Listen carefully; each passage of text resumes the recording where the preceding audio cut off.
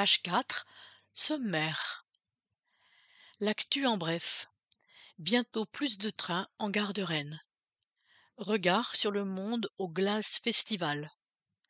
Nouvelle appli Ici Rennes mode d'emploi. Page 6 à 13. Le petit canard.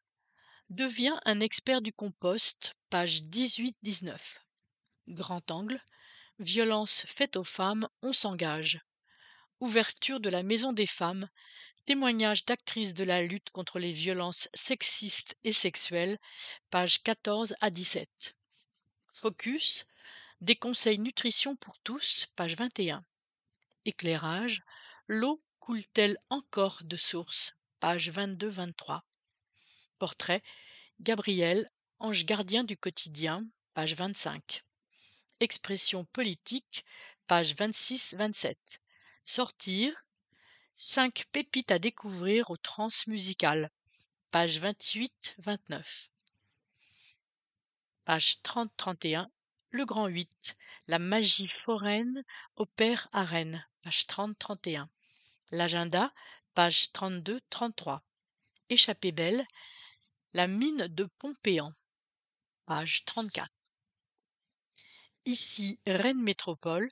Un journal éco-conçu.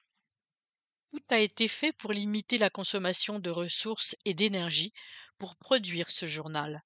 Imprimé localement par Ouest France sur du papier 100% recyclé, non traité et peu épais, son format est ajusté pour ne générer aucun gaspillage de papier. En outre, l'imprimeur veille à utiliser la juste quantité d'encre et la maquette vise à éviter les surcharges de couleurs. Vos idées pour le journal. Ici Rennes Métropole présente les actions et services publics portés par Rennes Métropole et la ville de Rennes pour le cahier municipal inséré au centre du journal. Il parle aussi de tous ceux qui font vivre le territoire, habitants, associations, entreprises. Envie d'en savoir plus sur un service public, un projet, une action ? De faire connaître une personne ou un collectif, une initiative dans votre quartier ou votre commune ? Faites-le nous savoir sur Ici rennes@rennesmétropole.fr, attaché minuscule. Version web et version audio. Le journal peut être consulté en ligne et téléchargé ou écouté en version audio.